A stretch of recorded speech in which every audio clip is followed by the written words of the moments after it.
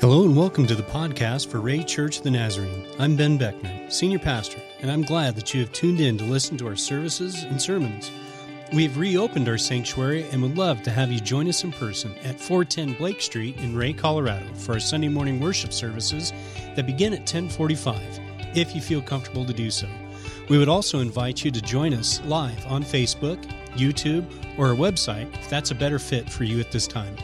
Please visit our website at raynaz.com and our Facebook page for more information regarding our services.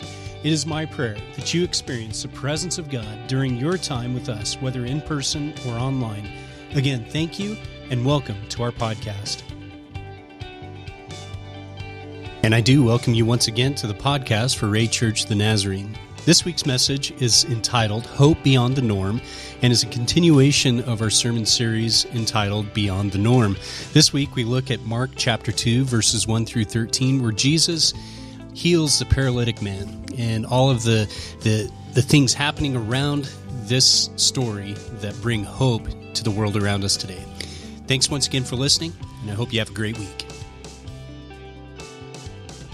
Well, this morning we're continuing our series called Beyond the Norm, and it's been fun to just open scriptures and look at what Jesus did, and with the intent of looking at it beyond kind of the norm. What were the weird things, the odd things that Jesus did that really captured the hearts and the attention of the people that he encountered throughout his life and ministry here on earth. And so it seems to have kind of followed along in certain themes, and what was really on my heart going into this week was this concept and this idea of hope.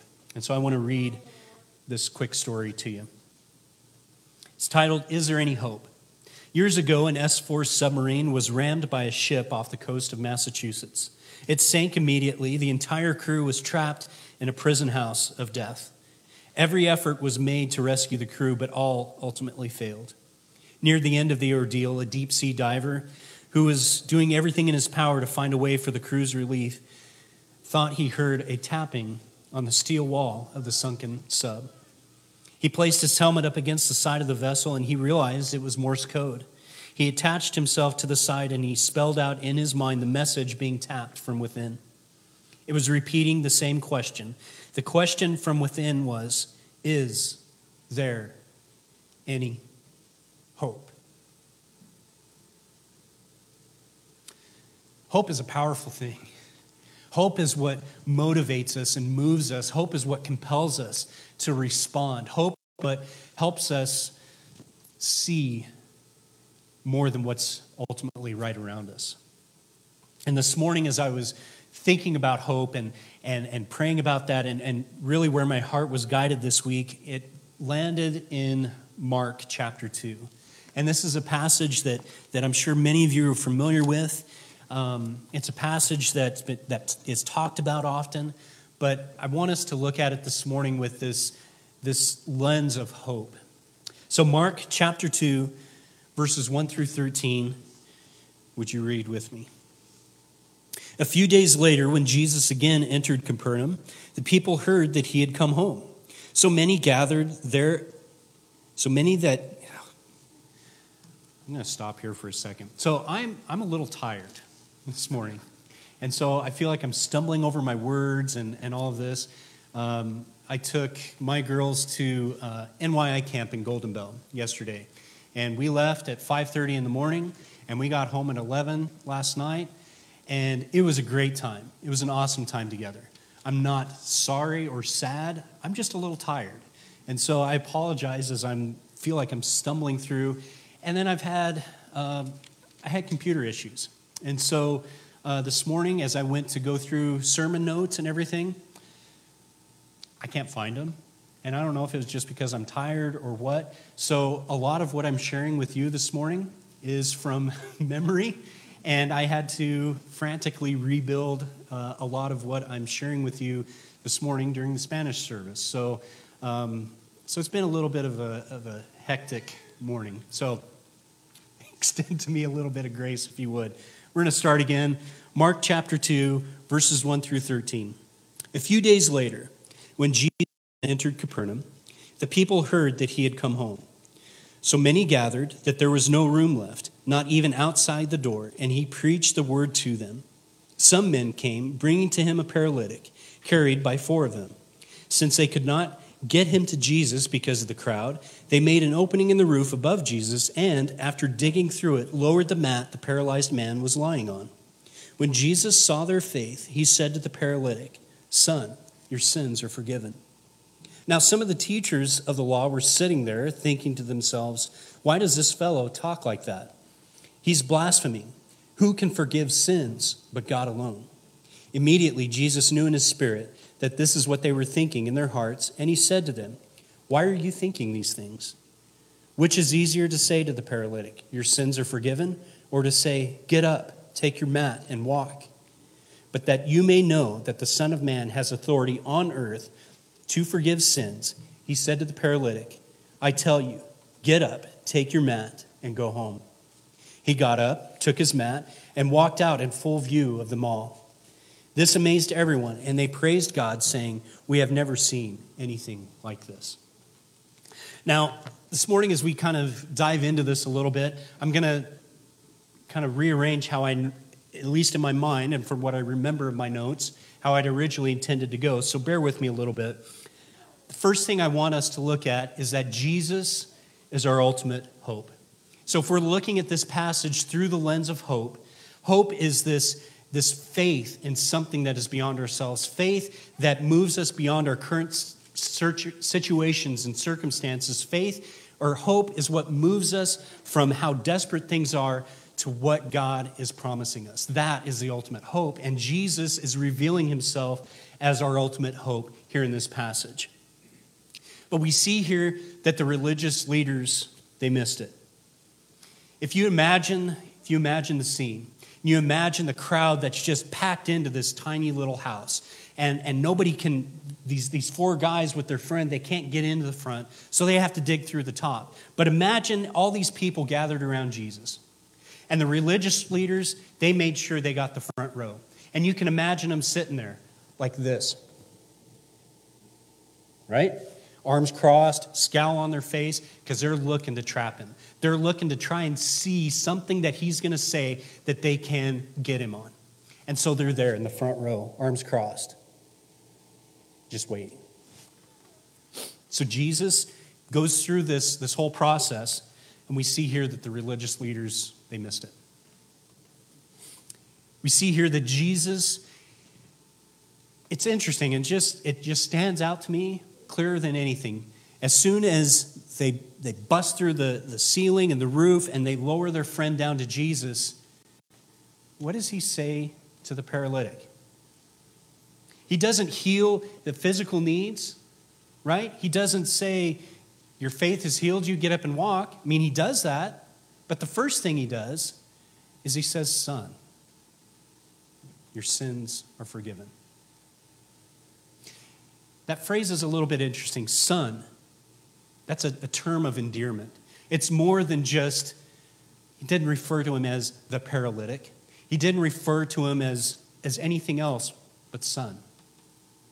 That communicates a couple of things. It communicates, first off, the love that Jesus must have had for this guy. This term of endearment. He says, "Son, your sins are forgiven." He dealt with something that was more than just the physical. He dealt with the spiritual before any of that. And so if we're looking at this story of hope, why is that significant? Why would Jesus first address his sin? If we understand from our own life what we go through, what we face day in and day out, I can't imagine having to deal with what I deal with without the power and the hope of Jesus. And I'm not just talking as a pastor, but, I had a life before I was a pastor that, I had a business, I had all of these other pressures and tensions in my life.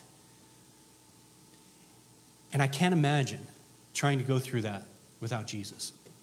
I can't imagine trying to work my brains out, trying to provide for my family without the strength and power of Jesus. I can't imagine wanting to do anything without Jesus.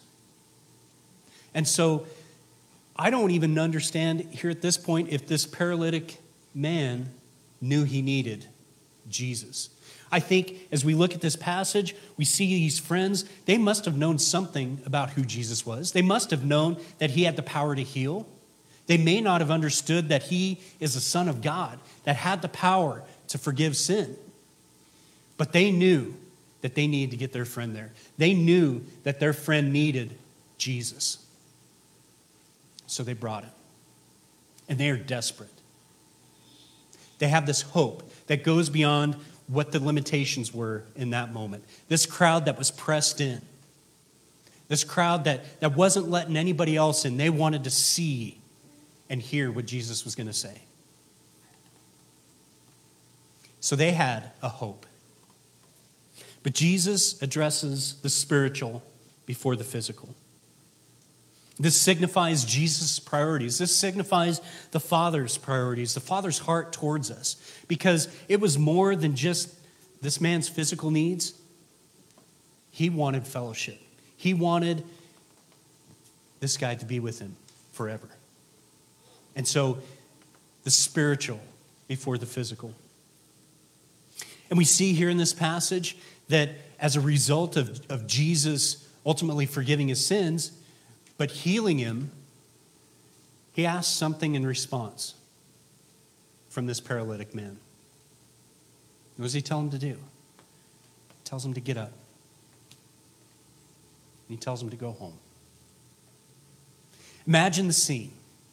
Everybody's pressed in tight.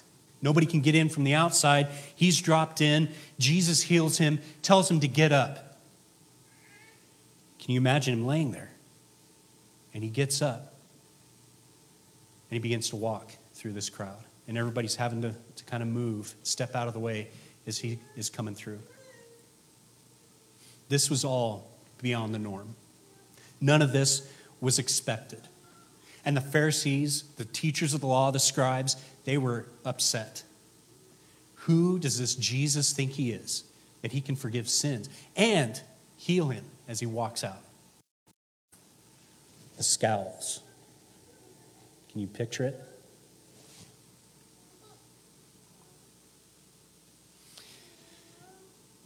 The next thing that I want us to look at as we look at this passage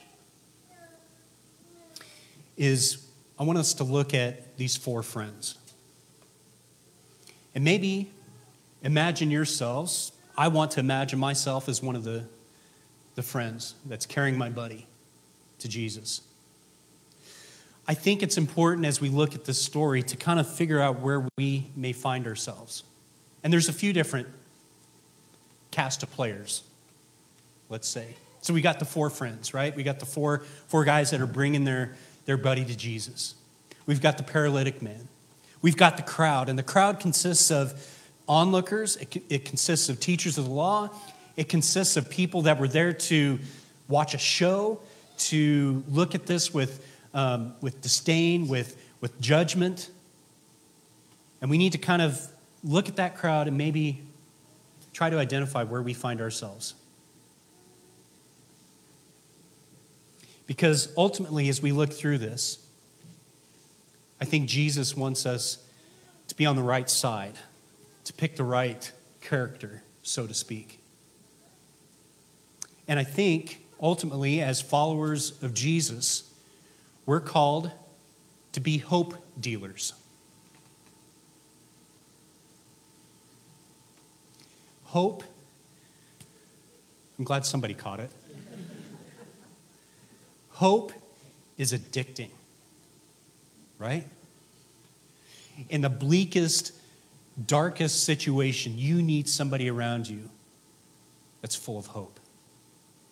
And as followers of Jesus, we're called to be hope dealers. We're called to be those that are just giving hope out because it's the greatest thing ever.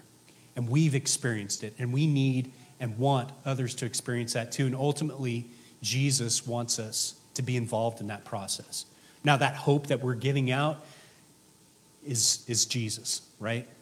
And so, as we look at this and we're trying to identify ourselves in this story, these guys, they walk up to this house, and it's full, right? We've talked about that. And so, undeterred, they're trying to figure out a way to get their friend to Jesus. And so, the way that homes were built at that time, a lot of stone, a lot of kind of mud, stucco type material on the outside of the house. Oftentimes, there was a staircase around the outside of the house because they used the house at different times of the day because it was cooler there than it was inside the home. And so they had set them oftentimes kind of a flat roof. And so it wasn't uncommon to have staircase leading up there. They would sit there in the cool of the evening while the house cooled down. So they make their way up.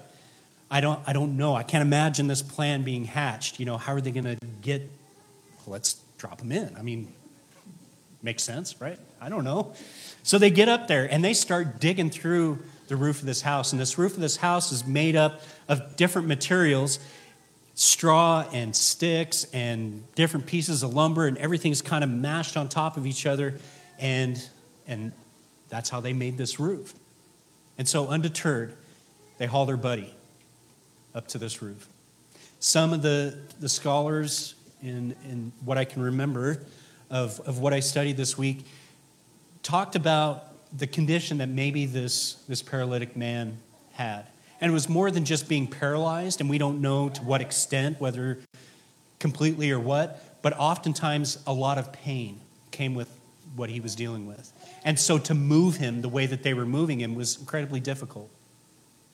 So they had to weigh all of these options, this pain, discomfort of dropping him through a ceiling to get him to Jesus, moving him up to the roof. I mean, they could have dropped him at any point, but they knew they had to get him to Jesus. So they dig through the roof, and they must have found some rope to lower him down. And Jesus, as we read here in this passage, he's not fazed by it. Okay, this is beyond the norm, right? This is the ultimate disruption of service, right? Imagine it's dark, dimly lit, and all of a sudden they can hear him digging through, and then a ray of light, and then pretty soon this whole opening comes through, and here they lower their friend. I love this scene because it's hope. It's this tangible hope that we can see here.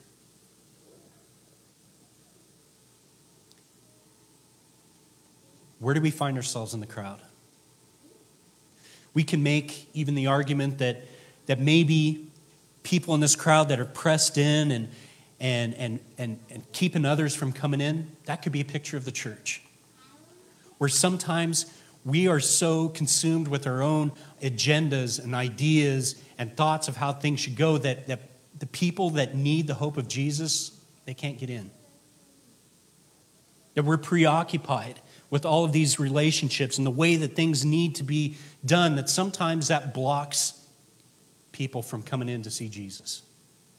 And I'm not talking necessarily physically, but the way that we function as a church sometimes blocks the way. It interrupts hope. So this morning, where do you see yourself in this passage today? Am I standing in the way of the hope of Jesus? Am I keeping somebody else from getting to him because my own selfish wants, agendas, ideas? Am I like these friends that desperately am trying to get somebody who needs to know and understand the hope of Jesus to him? Am I rallying people together to do that? And so if we're looking at this passage through the lens of hope and as a function of a body of believers, those that are disciples of Jesus, and we're functioning together as a church, are we bringing people to Jesus? Are we actively involved in that? Are we standing in the way?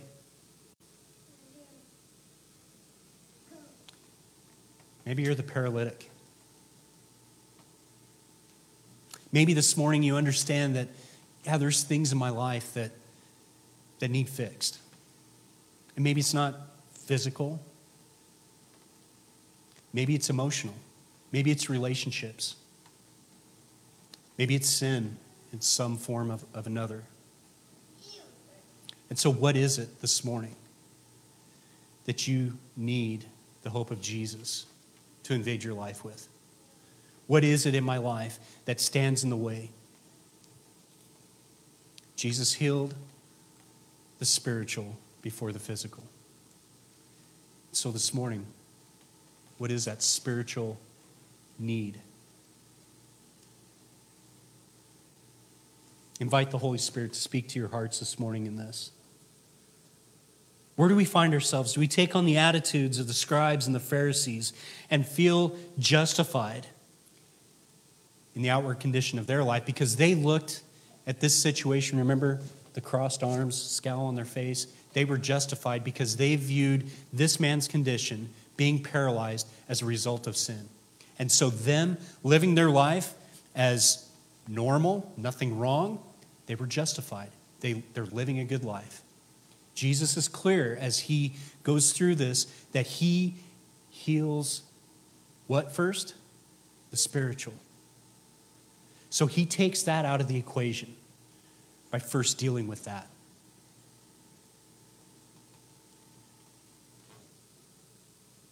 What's our attitude like? Are we willing? I love these four guys. Are we willing to be like these four friends, to bear with one another, to bear with somebody that we know desperately needs Jesus? Are we willing to walk through the drudgery, the hopelessness that they're experiencing in their life, to point them to the hope in Jesus? These guys had a commitment to this relationship. They had a commitment to their friend, that they desperately wanted him in the presence of Jesus. Are we willing to go to those lengths? What these guys did was nothing that was minimal. This wasn't probably there was a relationship there.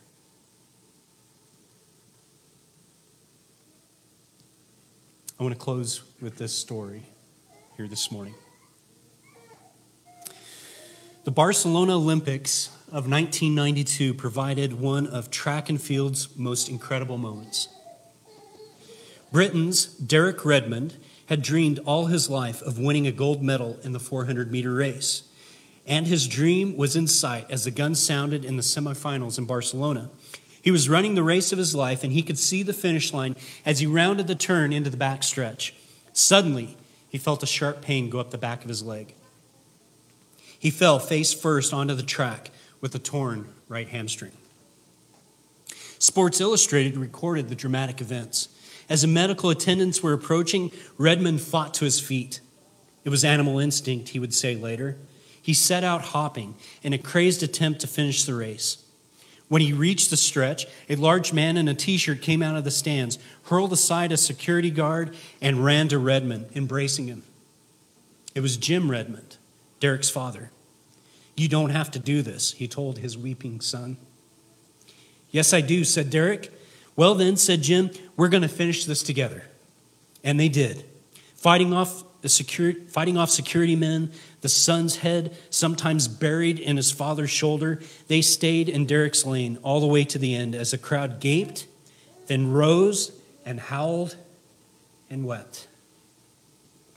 Derek didn't walk away with the gold medal, but he walked away with an incredible memory of a father who, when he saw his son in pain, left his seat in the stands to help him finish the race. That's the same thing we need to be doing with one another. There are people limping through life without the hope that's found in Jesus. And are we willing to get out there and run it with them, to embrace, to hold them, to carry them, to encourage them, whatever it takes to get them across that finish line? That's where I want to be. I want to be like the four friends, desperately getting people to Jesus. Would you pray with me this morning as the praise team works their way up? Heavenly Father, we come to you today, and we're thankful for your word. We're thankful, most of all, for your Son, Jesus, who provides the hope that we need. So, Father, today, would you speak to each one of us? Would you search our hearts? Would you help us to see where we are in this story today? Where do we find ourselves? And I pray, God, that today you would help us to move to the right place, to have the right motivation, the right heart, the right desires, that we would find ourselves bringing people to you, pointing people to you. Help us today, Father, to have that urgency to share hope today. Would you help us to be hope dealers?